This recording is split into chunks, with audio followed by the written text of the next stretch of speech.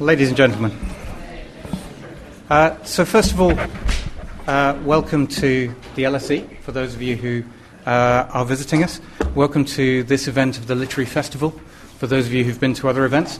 My name is Neil McLean, I work here at the school, and it's my pleasure to introduce Rod Judkins, who is a lecturer at Central St Martin's, and who is the author of this very fine book. In preparation for this session, I've been reading through the book, and one of the things, if you look at the book, is it starts with a rather intimidating opening, which is an invitation for you to draw what is inside your head. I'm currently only about this far through the book. At the end of the book, there's an invitation to draw what's now inside your head. I must admit, at the moment, I was so intimidated by trying to draw what was inside my head that my copy is blank. So the beginning and the end are blank at the moment, which is probably a sort of tabula rasa kind of reference. I have to say the challenge of use of image to think differently is one I'm reveling in, struggling with, and that's one of the things I'll be really interested to kind of tease out a bit during this session. What we're going to do is we're going to listen to Rod for about 40 minutes, and then, as you can see from the layout, we'll have an opportunity for questions. Invite your questions. If there are Twitter users amongst you, then there is a hashtag which is @LitFest, capital L-I-T, capital F for Freddie, E-S-T. And if you'd like to comment, then please, or to tweet, then please do. But with no further ado, Rod, please. Hi. Thank you very much. Thanks a lot, and thanks for coming. So I'm going to talk about my book and the kind of reasons behind it.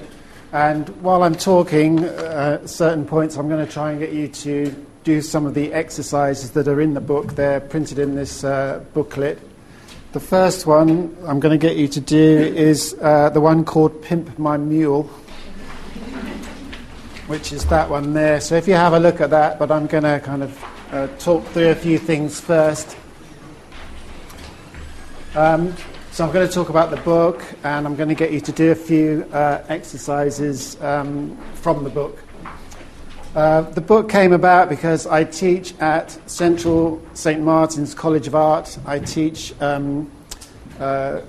design students at Central St Martin's, and we found that if we set the students a long project, say 2 weeks, then they did very little work for 13 days, and then on the last day they rushed really quickly and to do their work. So we started setting them short projects at the beginning.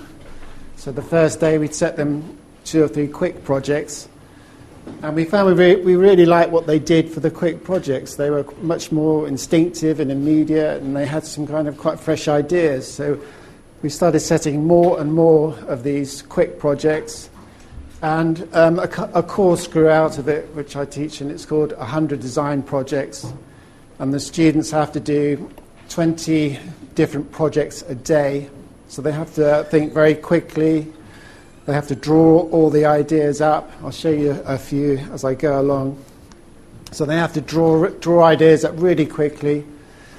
And we found that by giving them 10-minute projects to do, they became very good at thinking of ideas. After a week of doing 20 projects a day, they became very quick thinkers, and they lost a lot of their inhibitions about having bad ideas and showing bad ideas. And because they had to work so quickly, it's kind of inevitable that a lot of their ideas are going to be, quite poor. Hopefully they'll have some great ideas, but some of them, if you're producing that amount of ideas, some of them are going to be quite weak. And that can be a good thing, because if you put up some weak ideas on the wall, sometimes other students look at them and then they can see how they can be built on. So having bad ideas actually can be a good thing. So this is an example of one. It's one of the projects is they have to produce a postcard for London.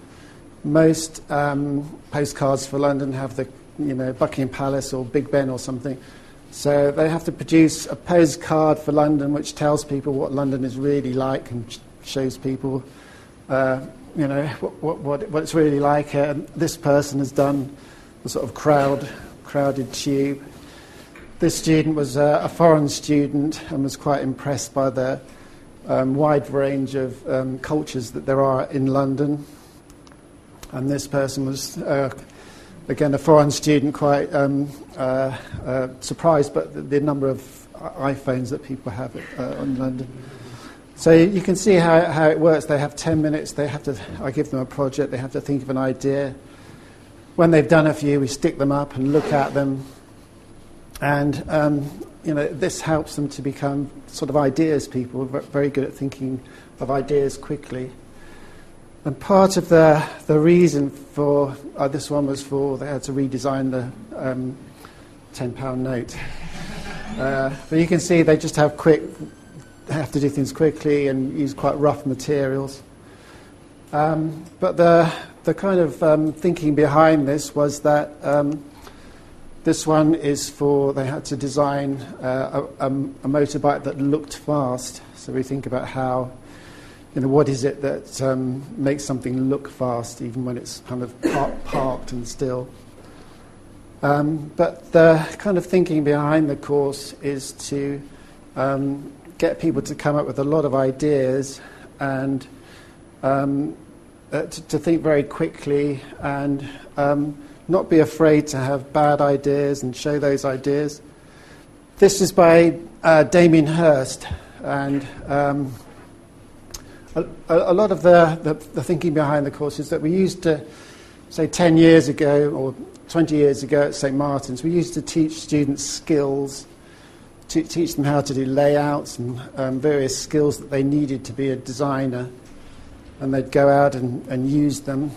But we found that because technology and other influences change society so quickly, that these skills that we taught them became out of date kind of as they were learning them. So we found that the most successful students were the ideas students, the students who could think of ideas and adapt to whatever was going on in society or in the cultural world.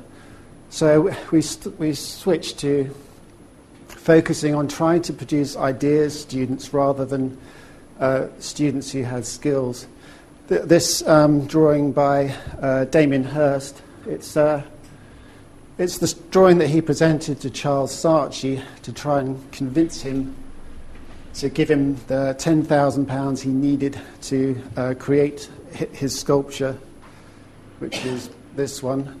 But you can see from the drawing that he did, he's not a draftsman and it's not very well drawn, but it's the idea, and he's put it down and it's on paper, it's visualised.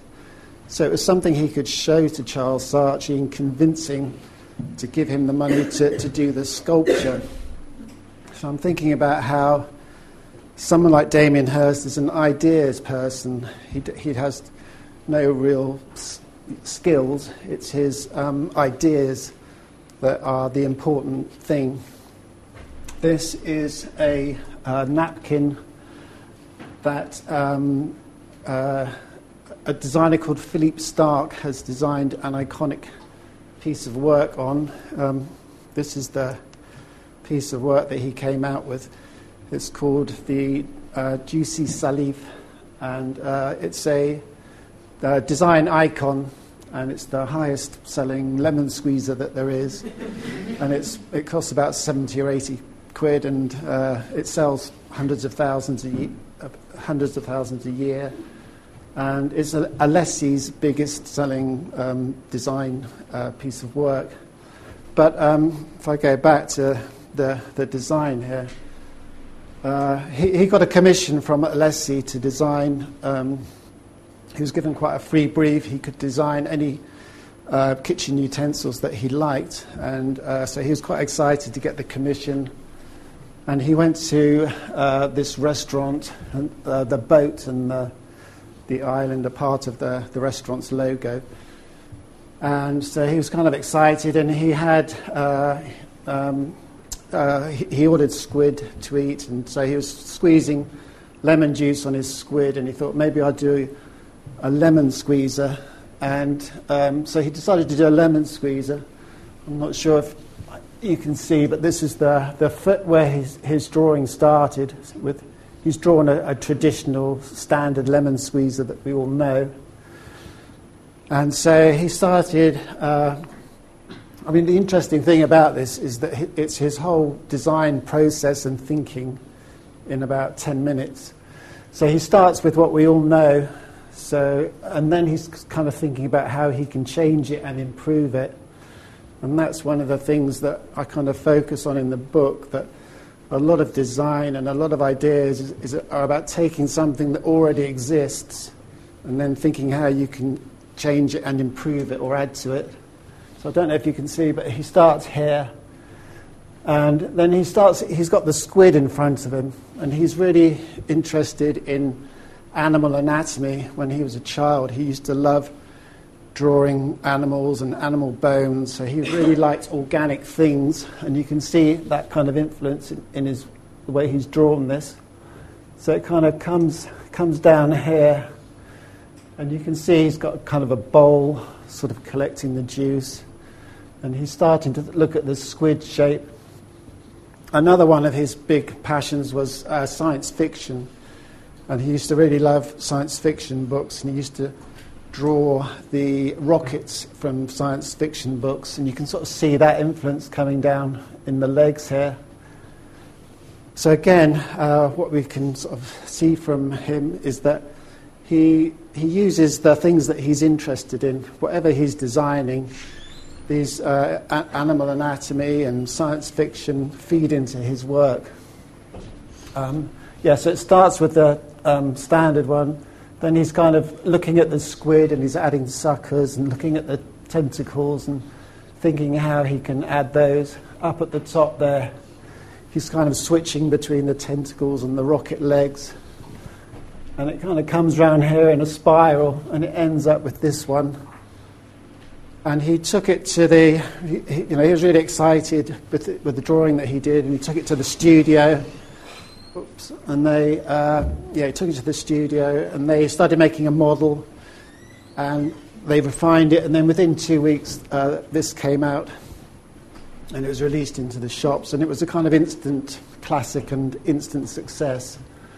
But the interesting thing about it is the speed with which he turned it around and got it out into the shops. And he has this way of thinking, which is that if you have an idea, you've got to realize it as quickly as possible, because you get energy from an idea, and you have to use that energy with the way that you do the work. So whenever he has an idea, he makes it happen. He draws something or makes it come to life as quickly as he can. And if there's going to be any delays, then he really kind of rushes through things. But there's a sort of downside to it, which is that there's lots of faults with this. The legs are very long, and so when people used it, it kept tipping over. The juice tends to run down the legs rather than down the centre into the cup. The first ones didn't have these little rubber suckers on them, so they scratched people's kitchen surfaces. So it doesn't actually work very well, but it's still a design classic. And it's a design classic because it's got his personality in it. And a lot of designers, they design something, they make a model, and they get people to try it out, and then they adapt it according to the feedback they get. But Philippe Starck doesn't do that. He kind of designs something the way he wants it, and then that's it. It goes out. So a lot of his chairs are really uncomfortable, and a lot of his things don't work very well, but they still are hugely successful and sell in huge numbers. And it's because he hasn't sort of compromised. He's kept to he's kept things the way that he wants them to be. This thing about, he works very fast. He has an idea and then he makes it as quickly as possible. This is some work done by some of my students at St. Martin's. One of the projects I give them to do is they have to design a magazine cover, but I make them do 10 versions, and I give them about 45 minutes, maybe an hour at the most, to do those 10 versions. So they have to do 10 magazine covers in an hour, and it makes them, the point of working in that way is that they don't become precious about one design. They've got 10 different designs. They're having to work on them all at the same time, really fast. And one of the things that I find with students is that they work on a project for, a month or more, and they become very precious about it and very reluctant to, completely change direction or throw it away and start again. So I always try and get students to do a lot of versions of their project rather than one kind of special, but try and prevent them from becoming too focused on one idea or one result. So you can see, they've got certain images that they've played with, but they've designed a cover for a magazine, but they have to do 10 versions really quickly. And in this way, often kind of accidents happen, or they do unusual things that they wouldn't normally do if they were being more considered. And part of the reason for working in this way and working quickly is that if students have a longer project, they tend to go and research it. So they go to the library and they look at how other designers have done a magazine cover or whatever. Or they go on the internet and look at how other people have,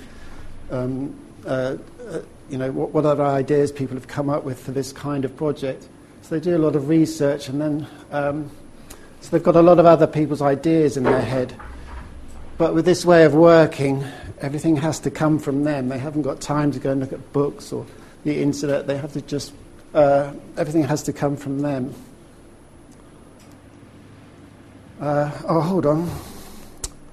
Let's do the Pimp My Mule thing for a few minutes. I'll just give you a minute or two. But think about the things that we've just looked at. So I'll just give you a minute or two to do this project, Pimp My Mule. Has everyone got one of these? I've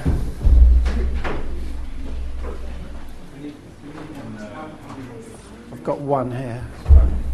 I'll give you that one. Have you got a pen as well?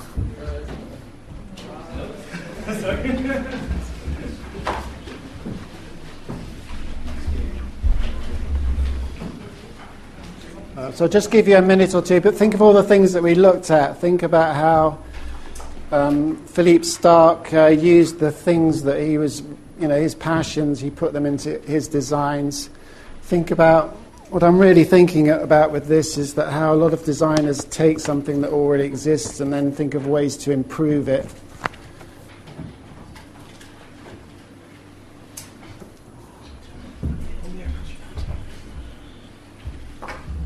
I'm also thinking about how most ideas are built on other ideas. So, if you're a car designer, then that you've got to deal with the fact that there are roads and road signs and motorways and tyres. You're going to have to deal with the history of the car, but you're going to have to improve on it or add to it or change it in some way.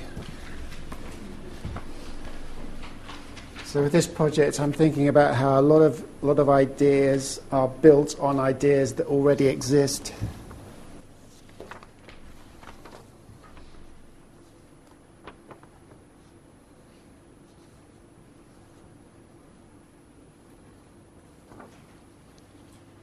Okay, we're going to move on. You can keep drawing while I talk if you like.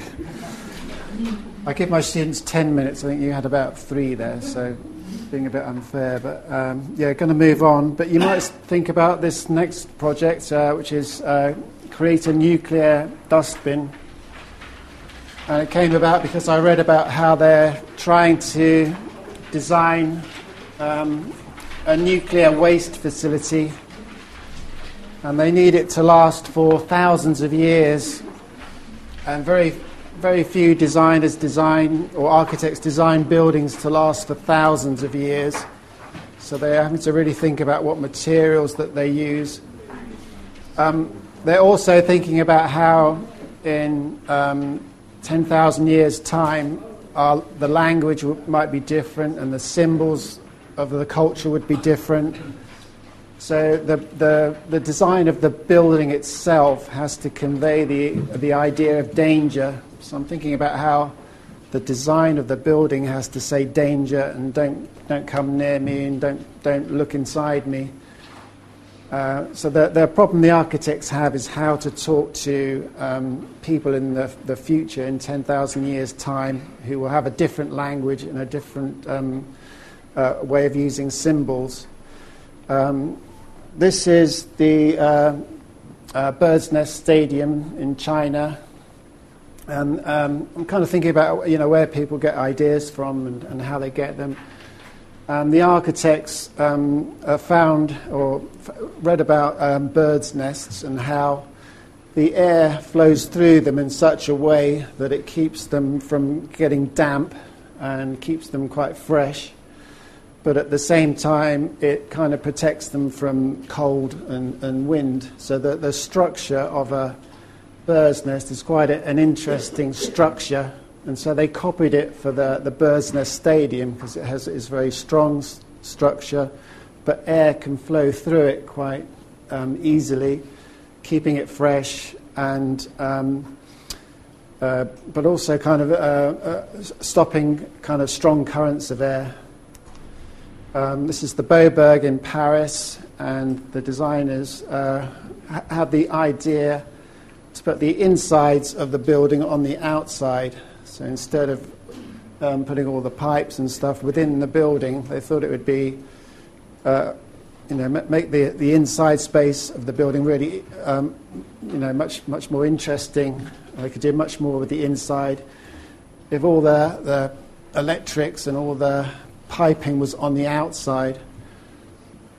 Again, it's kind of an iconic building because it's got a different way of thinking and a different idea behind it.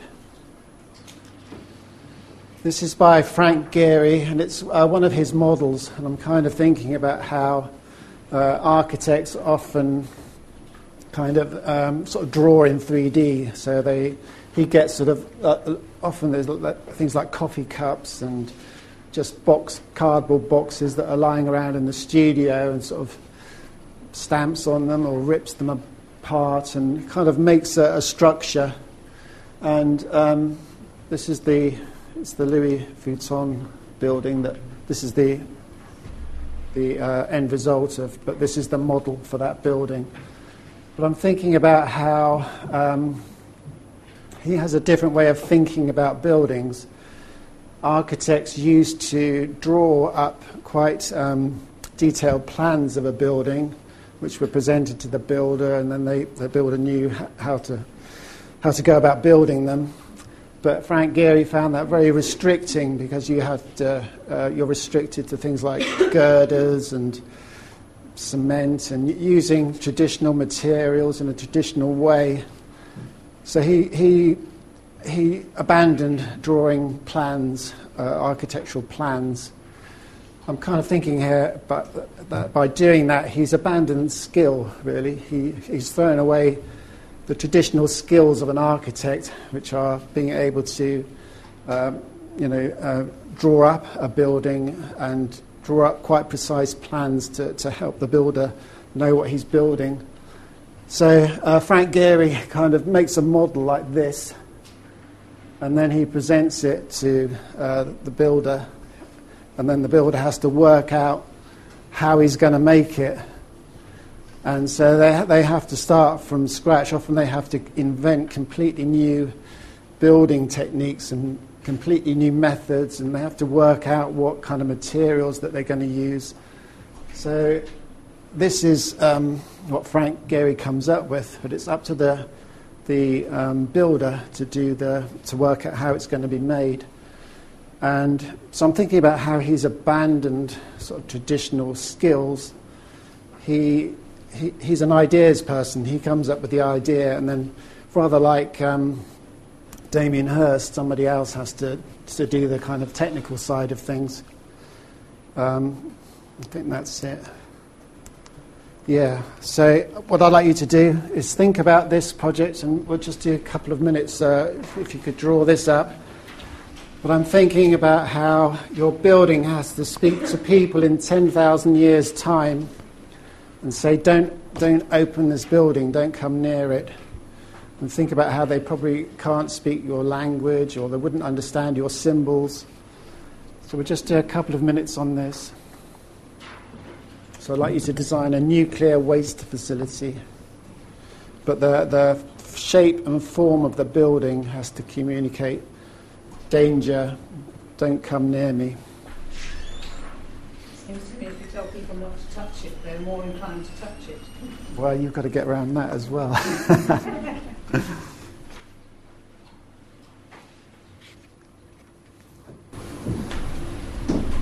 Maybe it says, come inside, and then they won't bother.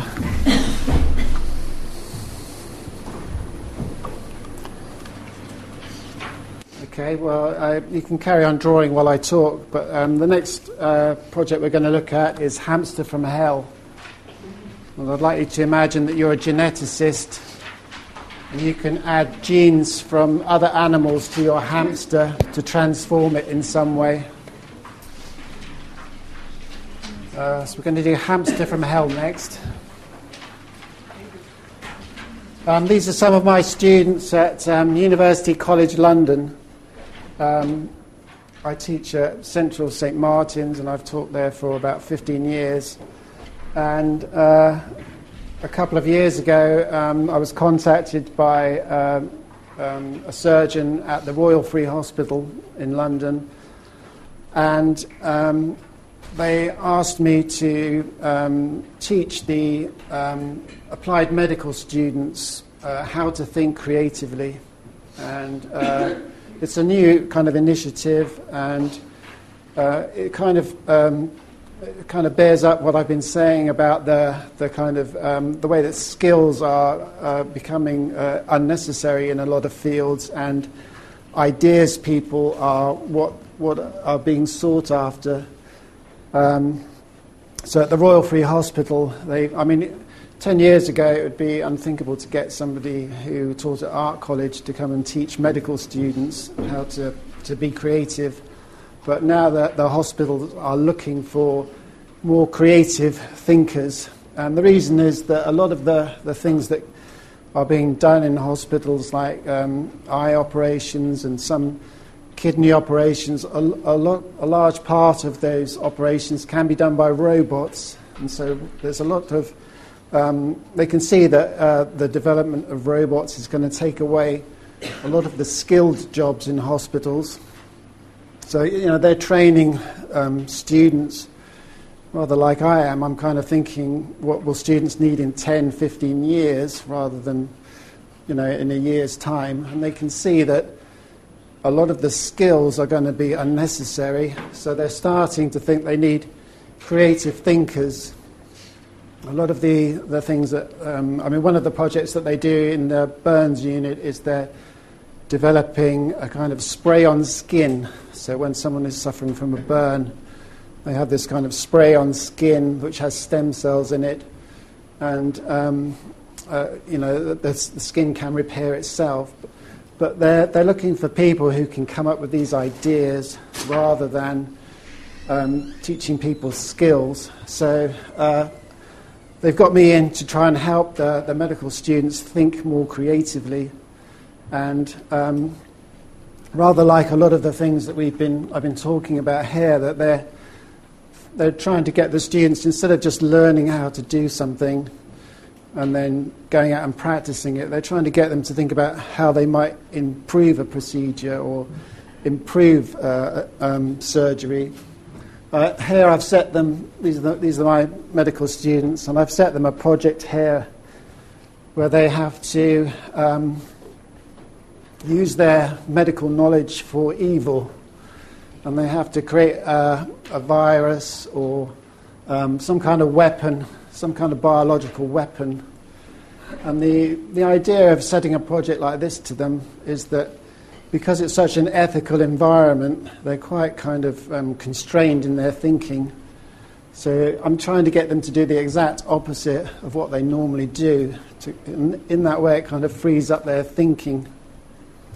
So a lot of design and a lot of ideas have to do with doing the opposite of what's expected, trying to get people to think in the opposite way than they normally do.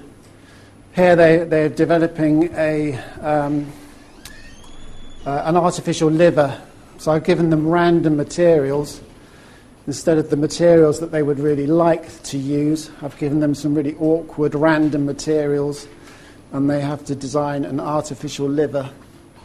But when I'm working at the Royal Free, I work with the surgeon, so I work with a liver surgeon, and we can kind of, my kind of creative thinking and his kind of knowledge of how livers work kind of can work together. Here's one of their designs for a virus.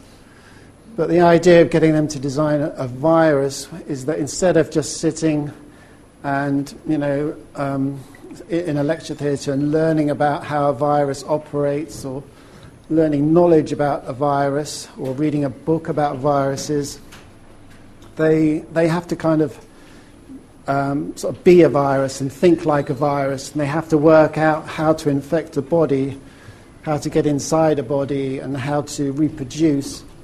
So instead of just learning knowledge and then applying it, they're having to sort of kind of be the virus. Obviously there's a lot of interesting kind of creative thinking going into the field of genetics. At the Royal College of Art and Central St Martin's, a lot of the design students are really thinking about genetics and how they can, how it enables them to design life. So instead of just designing a table or a chair, they can design sort of living things and alter living things and improve living things.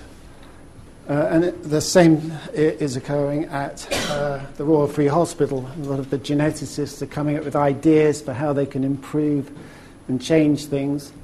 These are some mice who have had jellyfish genes injected into them so they can glow in the dark. This is a sheep called Peng Peng, and geneticists in China have added worm genes to it to make the flesh less fatty. So because the worms have no fat on them or very little fat, because it's half worm, half sheep, it's got less fat in the meat. So I'm thinking about how geneticists are using their ability to improve and change living things. So I'd like you to have a go at improving this hamster in some way. So you've got to imagine you're a geneticist, but you can only add the genes of other animals to your hamster. But think of yourself as a designer, and you're designing life, and how would you transform the hamster? So just do, again, just a quick couple of minutes on this.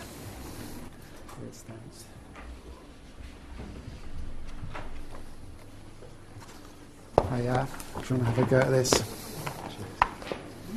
Okay, going to move on. The next one we're going to do is don't read this. And it's you're asked to design a poster that promotes literacy. So your task is to design a poster that promotes literacy to people who can't read. So in other words, your poster has to convey an idea, but convey it to people who can't read, so you have to do it with visual imagery. I'm thinking here about, this is the Space Shuttle Columbia, which burnt up on re-entry to the Earth because there was one of the tiles came off the wing, or there was damage to the wing, and 7 astronauts were killed in this disaster. And when NASA did kind of research and had an investigation into try and work out what happened, they kind of traced it back to a PowerPoint presentation.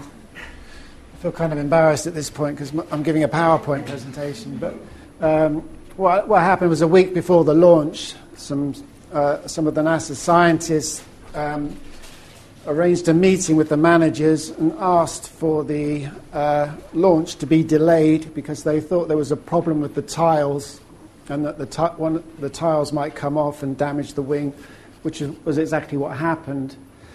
But so the scientists were talking to the management, but the managers were also scientists who had a deep knowledge of the space shuttle and how it worked. But they presented their information in the form of PowerPoint slides, and their message got lost in all the bullet points and all the wording, and the managers didn't get the message, and the scientists were really confused about how on earth the launch went ahead when they thought that they had very clearly said that there was a big problem with the tiles, but the managers just couldn't understand from their PowerPoint presentation. They were confused by all the bullet points, and really what the scientists did was give them too much information, and it just confused the managers, and they didn't get the idea. So I'm thinking about how a lot of the work I do at the Royal Free Hospital is about trying to help quite technical people explain quite complex issues to people in a more simple way. So I'm thinking about how often if people communicate something in a very complicated way, their message doesn't get across. So I'd like you to have a quick go at this one, which is to communicate the idea of literacy to people who are illiterate. So the people looking at your poster will not be able to read it, so you've got to work out how to communicate to illiterate people and convince them that they need to go back to college or whatever and learn how to read and write. We'll do this one, and then we'll just do one more, and then we'll have a conclusion.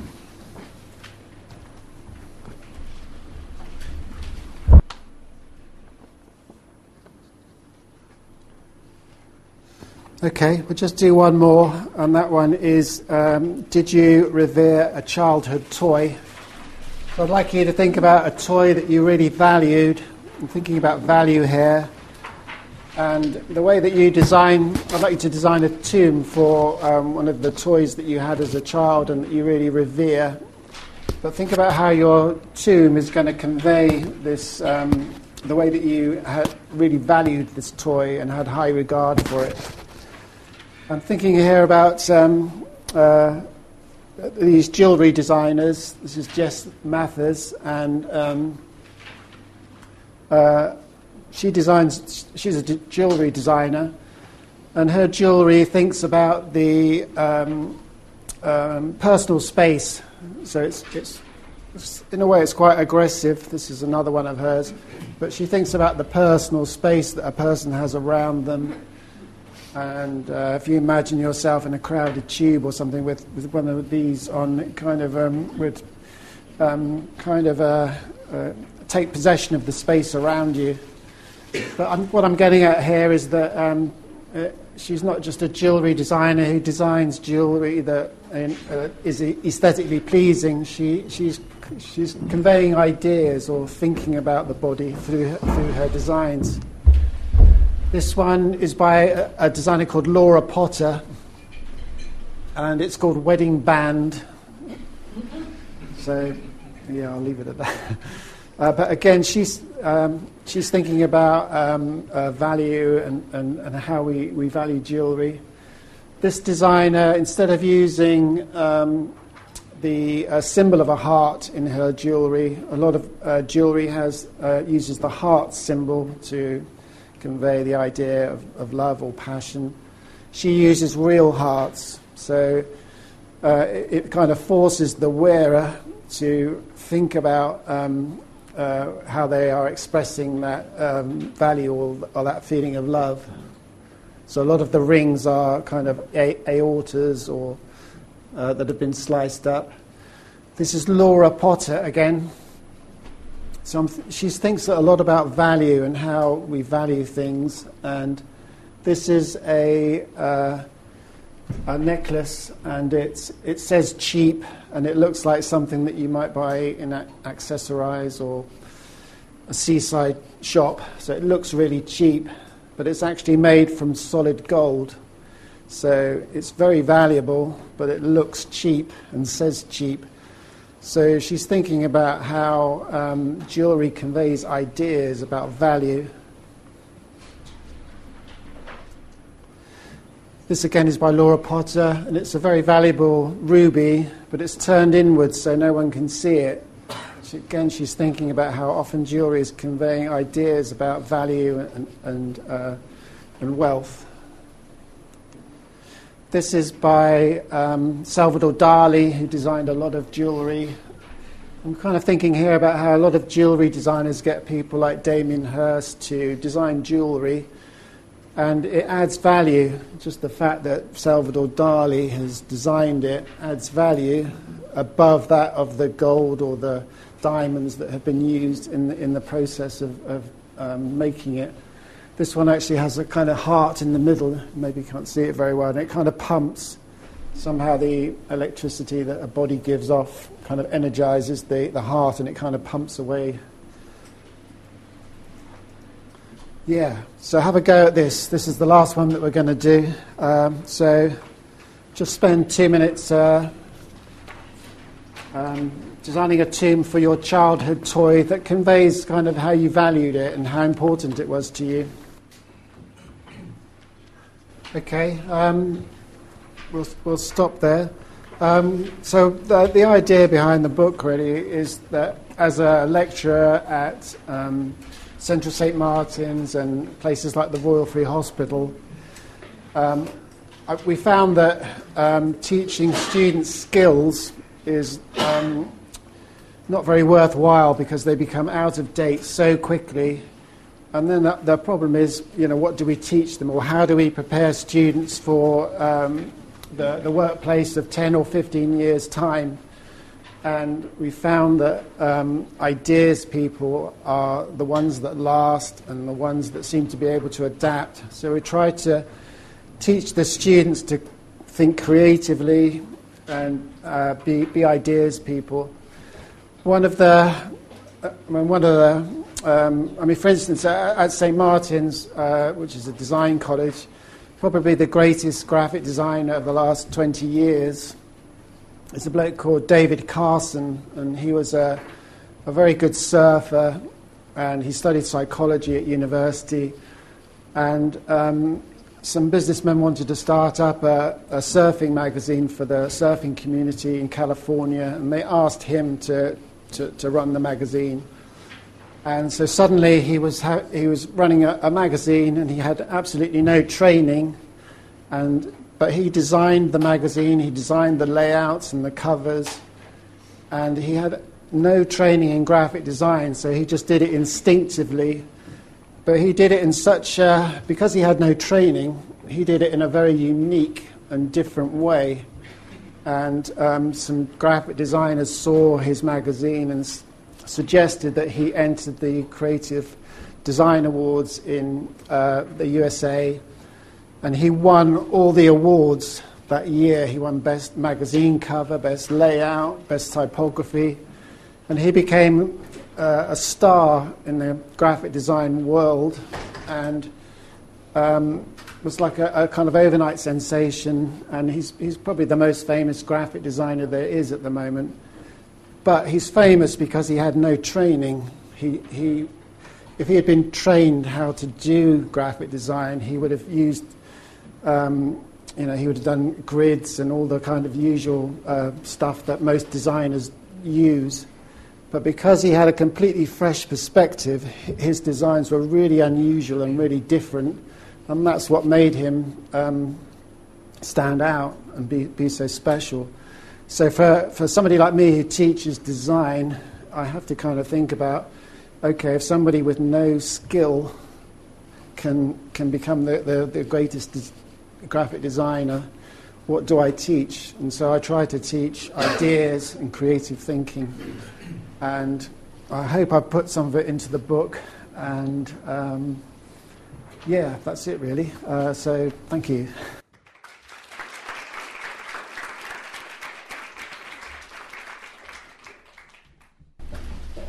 So first of all, thank you. Thank you very much, Rod. Okay.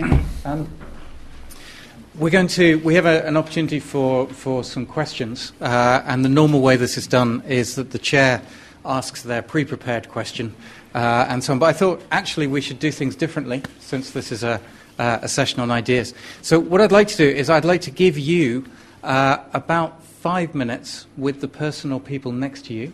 So I'd like you to turn to the person or people next to you, and even though you don't know them, I'd like you to smile warmly in a way that sort of signals lack of physical threat. It's very important.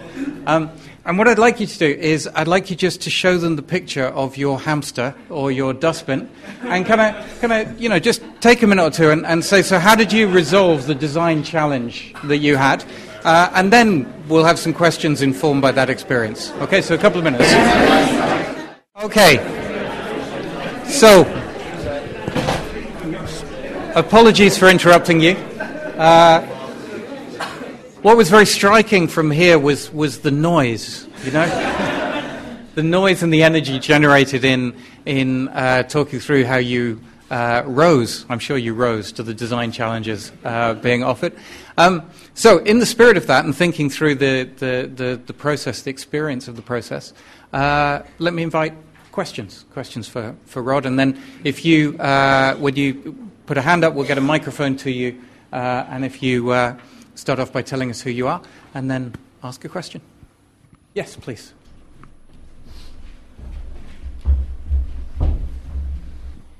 Hi, I've never had such fun over lunchtime. I've not drawn for ages, and you asked me, do I need a pen? I thought, I don't need a pen. I type all the time, Anyway, my name is William Wong. I used to be a visiting fellow here, but I'm a photographer now. But I want to ask you a rather dull question.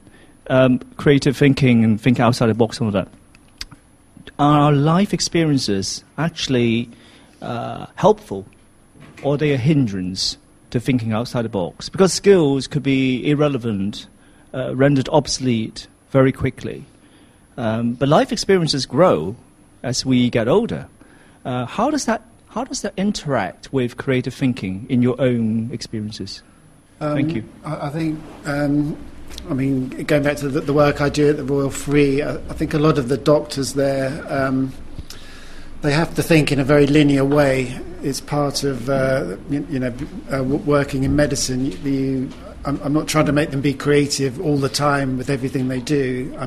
So a lot of their thinking is very linear and step by step, and that becomes kind of the way that they think. So if they're given a creative challenge, then they fall back on their very linear thinking. So I think your life experiences and the job that you do affect the way that you think, and because in something like medicine you do have to think in a linear way a lot of the time. It does make it very hard to think creatively. To think creatively, your mind has to jump around and take quite random ideas from random sources and put them together. So, for me, it's really interesting to teach doctors and to teach with surgeons, because at Central St Martin's, it's a creative atmosphere, and the students have come there to be creative, and so everyone's kind of bought into that kind of way of thinking. Whereas the medical students are much more sort of straightforward in their thinking and much more logical, and I mean, when I started working there, the surgeons said to me that a lot of the students want to learn their skills and become doctors or whatever, and go out and practice that as a profession. That's all they want to do, really. But there are some students who want to improve things, who want to become surgeons, but improve liver surgery in some way, or improve the instruments that they use. And he said that's where I come in. I can help those students, the ones that want to make some kind of impact or change things, or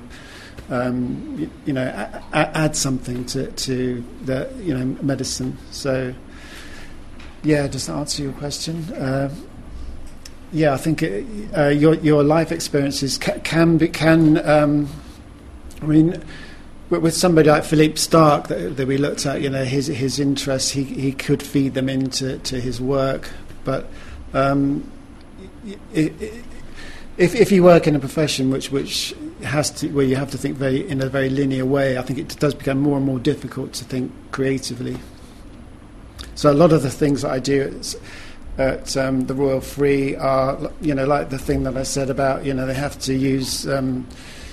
Create a biological weapon. That's the kind of the opposite of their thinking, just to make them think in a completely different way to the way that they normally think. Because they're at the Royal Free, because they're so ethical, everything they do has to be very ethical. Ethics is really like a set of rules that kind of inhibit your thinking. So, I do things to try and free up their thinking and make them think in a different way. Make them think unethically.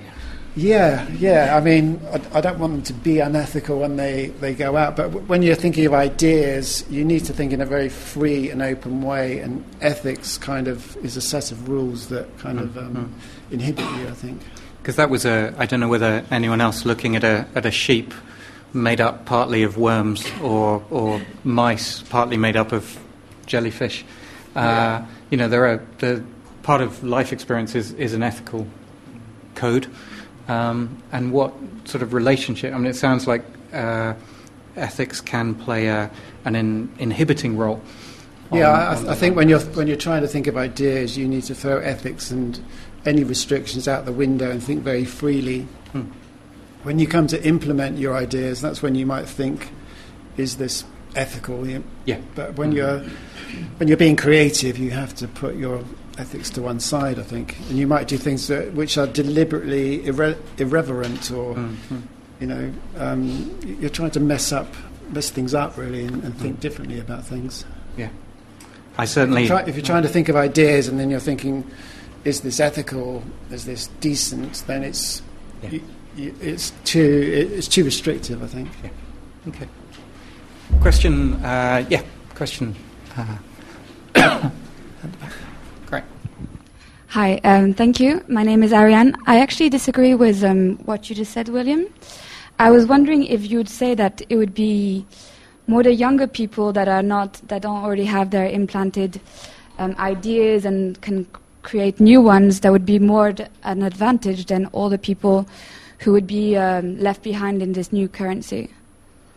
Because I'm not sure. I mean, when I teach at the Royal Free, they're a very different sort of student to the students that I teach at Central St Martin's. I mean, I have to kind of sell the idea of creative thinking to the medical students. They're much more logical and much more kind of reasoned in their thinking, and that kind of inhibits their sort of creativity. So I'm not sure that being young or old is a huge factor. Lady with a...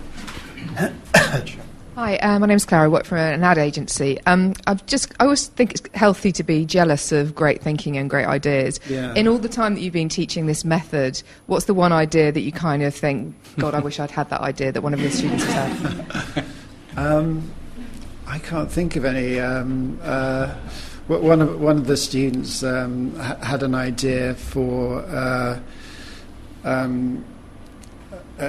using a person's ashes to make pencils with, to have them crushed down and make a set of pencils, and then I thought that was funny. And they did it, and they got a lot of attention in design magazines and stuff. So I thought that, maybe that. Wow. Lady with a black jacket. Hi, my name is Jill. I'm an engineer and entrepreneur. I was curious, I guess we've probably all noticed a tendency for certain demographics to be overrepresented in these fields of ideas, whether that's a question of access or, who's more willing to speak up. What can we do to make sure that all voices are heard and all of these varied life experiences are coming through? Do you find that the work that you do helps people to speak out kind of regardless of where they might have come from? And your thoughts on that? I don't know. I think that they're part of creativity is that it's sort of very accessible, and that a lot of the most creative people are not not sort of academically very advanced, and an ideas person can come from anywhere, really. You see that in Silicon Valley. A lot of the entrepreneurs don't have a kind of academic background, or so I think creativity is a kind of leveler. It's somewhere like St. Martin's, you might get somebody who's comes from a very elite family next to someone who's come from quite a poor family, and it's quite random who is the most creative, I think. Can I ask a follow-up question? It's to do with who feels like they have the right to speak. In the book, a lot of the exercises seem to relate to psychological state. So things like self-efficacy, valuing your own creative process, having the right. So things like draw a prize you award yourself for a previously good picture, or this kind of thing. How does how you manage the affect, so the emotion and the psychological, sort of state, influence your teaching or creativity more widely? I suppose ideas are always about how you think, and a lot of the work that I do at St. Martin's or the Royal Free is sort of thinking about how we think. So a lot of the projects I give the students are sort of an examination of ways of thinking, and it's sort of thinking about thinking is a lot of what we do. Thinking about how our minds work, and what affects our thinking and what inhibits it. Mm-hmm. Okay. Question here. And then Hello. I think we had some.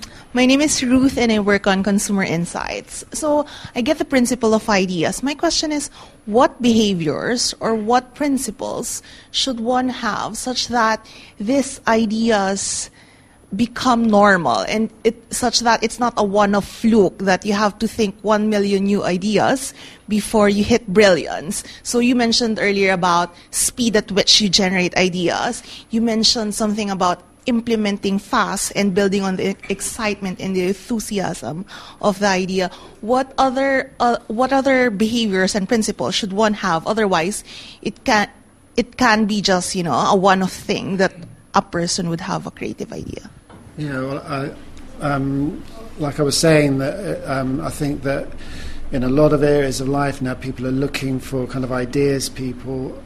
As I said, that it's quite a new thing for somebody like me to be teaching in a hospital and teaching doctors.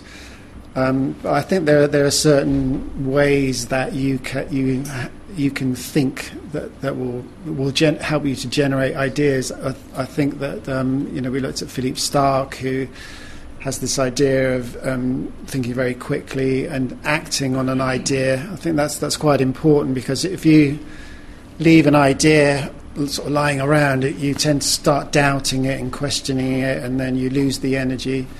There are certain techniques that I teach at students, and one of them is like combining two things. So you might take a microphone and a glass, and then you have to put them together in some way to make a new object. And that's a kind of way of like thinking about things. A lot of designers have really just taken two objects or two things that already exist and put them together in some kind of new way. So that's kind of one way of thinking. There are all kinds of ways of generating ideas. We touched on this idea of just producing a lot of ideas quickly. That helps to sort of thinking of bad ideas is a good thing. Putting it. When my students are doing these exercises, they put up their ideas on the wall, and a lot of them are bad. And other students look at them like you were doing when you were comparing your hamsters, and then talking about them, you generate ideas. You can sort of think of a way of improving a bad idea. But there are kind of techniques that you can use to generate ideas, I think. Okay, thank you. There was a question over here, the lady in the green. Okay. Hi, my name's Emma. My colleague and I are sort of gender inclusion consultants. We work in a lot of different countries around the world.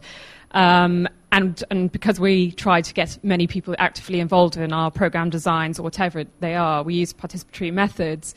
But I was just wondering, how does culture play out in some of where you've been teaching? I don't know if it's been in different contexts, but so when I engage with some participants in, say, West Africa, for example, they're very active, they're very willing to sort of let go of this linear thinking. But when I work with some groups in Southeast Asia, I really struggle with using some of those methodologies.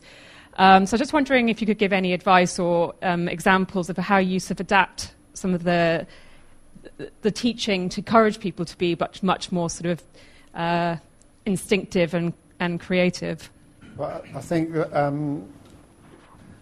that, like I was saying, that I get students do a lot of projects very quickly. They put them up on the wall and then talk about them. And you could see from when you were talking about the hamster thing that immediately you start it kind of loosened everybody up. And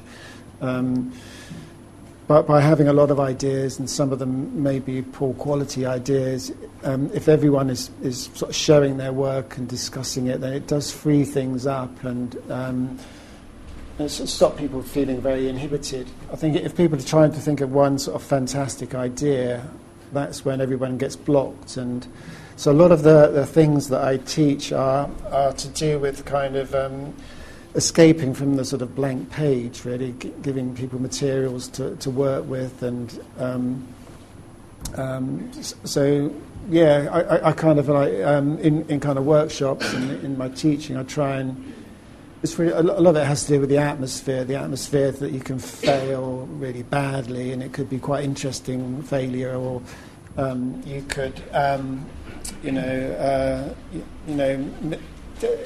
people feel that they're free to make mistakes, and so a lot of it has to do with the atmosphere in which people work, I think.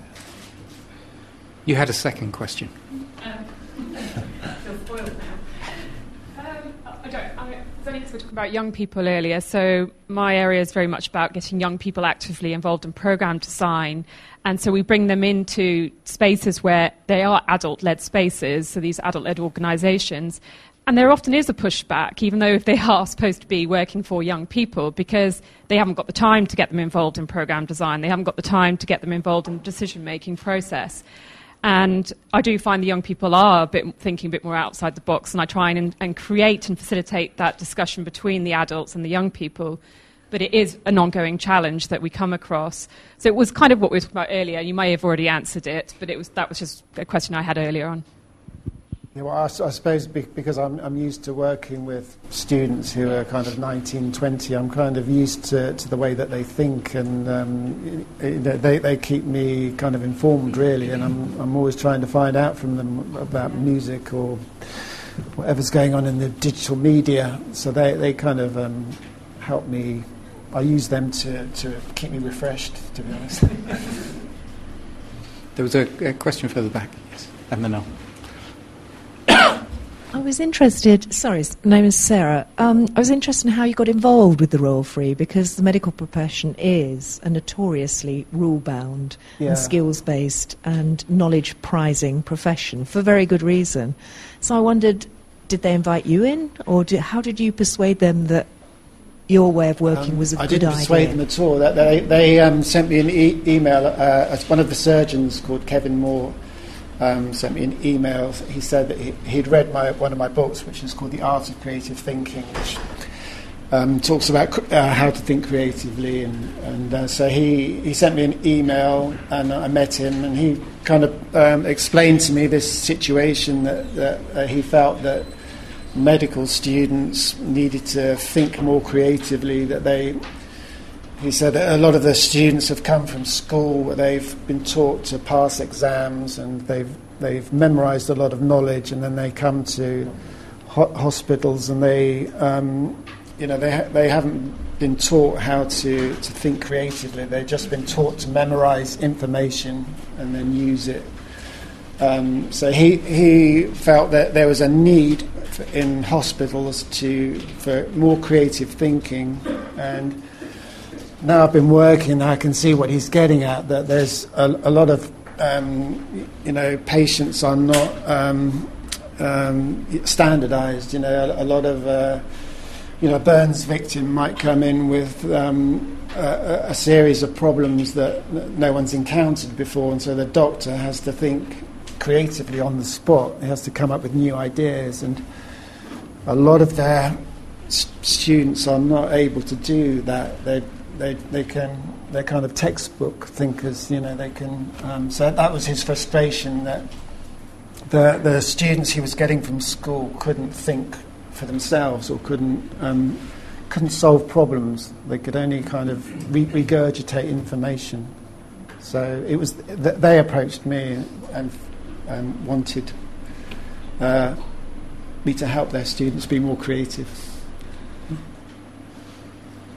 there was a question here.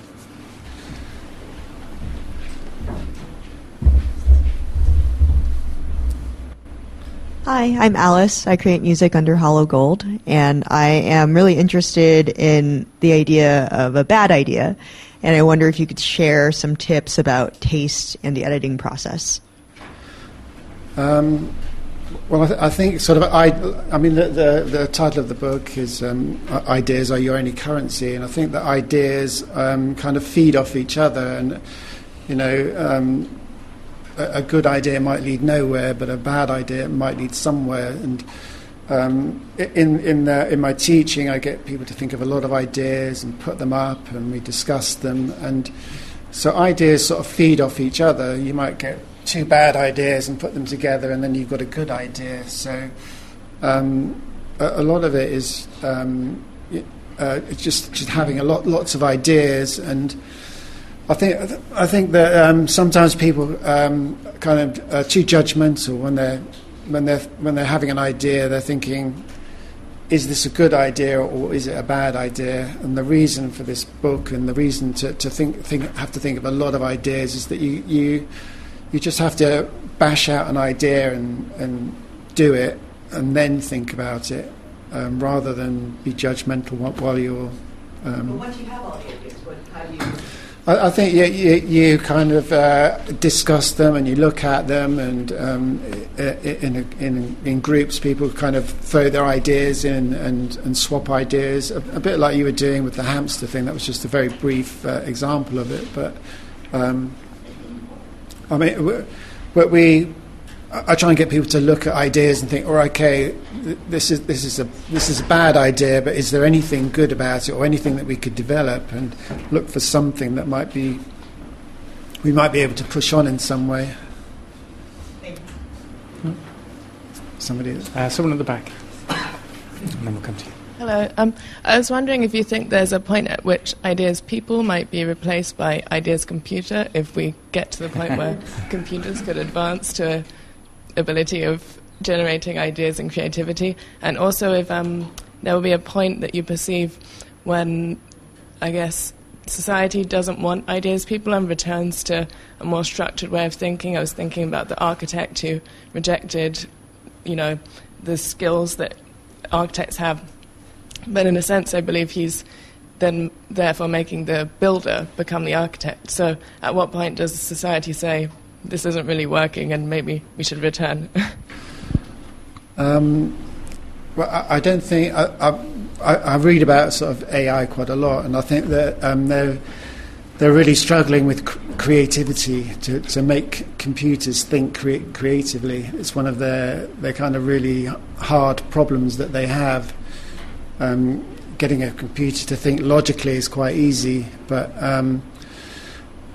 creativity has to do with taking quite random sources and putting them together, and I think it would be very difficult to get a computer to do that. So, I mean, that's partly what is special about our thinking, and that will be really hard to replace. But as for whether ideas people will become out of fashion, I doubt it. I mean, I think ideas people need sort of technical help with things, and technical people to help them. But I think that I think ideas are powerful. If you look at like a good advert, it's got they've usually got a good idea in them, and that idea sort of sticks in your mind. And so ideas have power. So I think that they will always be, people who can think of ideas will always be sought after.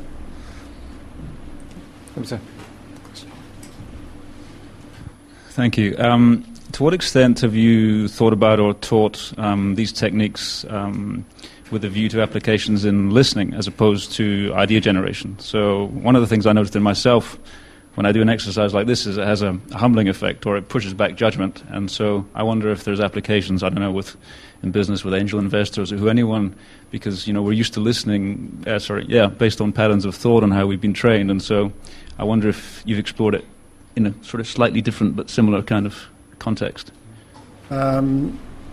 Sort of, yeah. MasterCard wanted me to do some kind of things with them to help to do kind of like online training to help people in the financial world to think differently, and it's quite a struggle. I'm still trying to work out how on earth to do it, but I think creativity is about sort of thinking while you do something rather than taking in information. You have to be actively doing something and thinking while you're doing it. I mean, the exercises you have to be drawing or putting your ideas down and thinking at the same time. So most of my teaching and most of the work I do has I don't get people to sort of sit and think and then do something. It's the two things go together for me.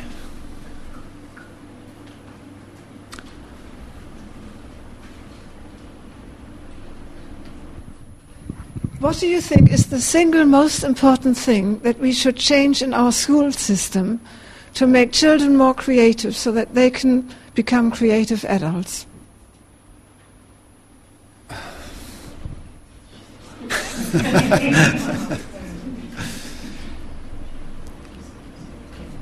Blimey.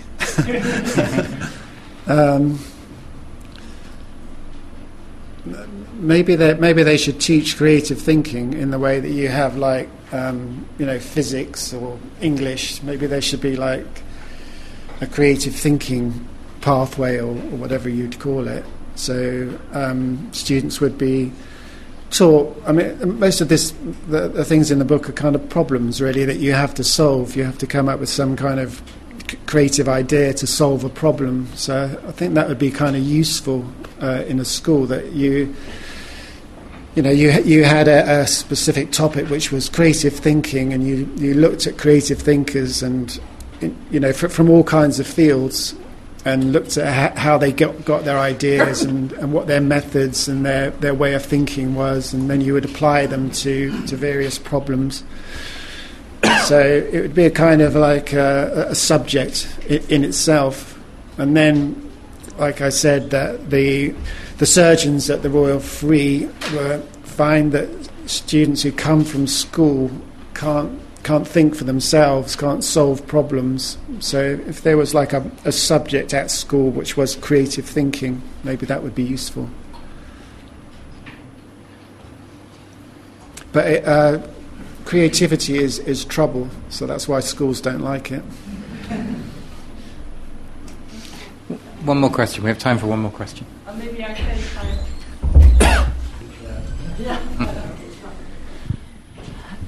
I'm Janet. I'm a social scientist, and I find your ideas very liberating. So I let's say I like them a lot, but I can also, try to think from the other side. And now you meet somebody who is maybe not so charmed by the idea of your idea of as a currency. How would you defend it if people, say, for instance, yes, it's a skill and it has certain advantages, but these are the disadvantages? How do you defend it? At the Royal Free, a lot of the students were quite sceptical about what use creative thinking would be to them. So I have to try and sell the idea to them, and I try and show them how, if they are aware of creative thinking, then as they're working in a field, they can keep thinking about how they can improve things or how they can do things differently. But I show them kind of things, ideas that people have had in medicine and the benefits of it, and try and show them how creative thinkers in that field have come up with something and how useful that is, rather than just doing the standard, the standard thing. Thank you. That's a good approach. Okay, so I wonder if, first of all, you would join me once again in saying thank you very much.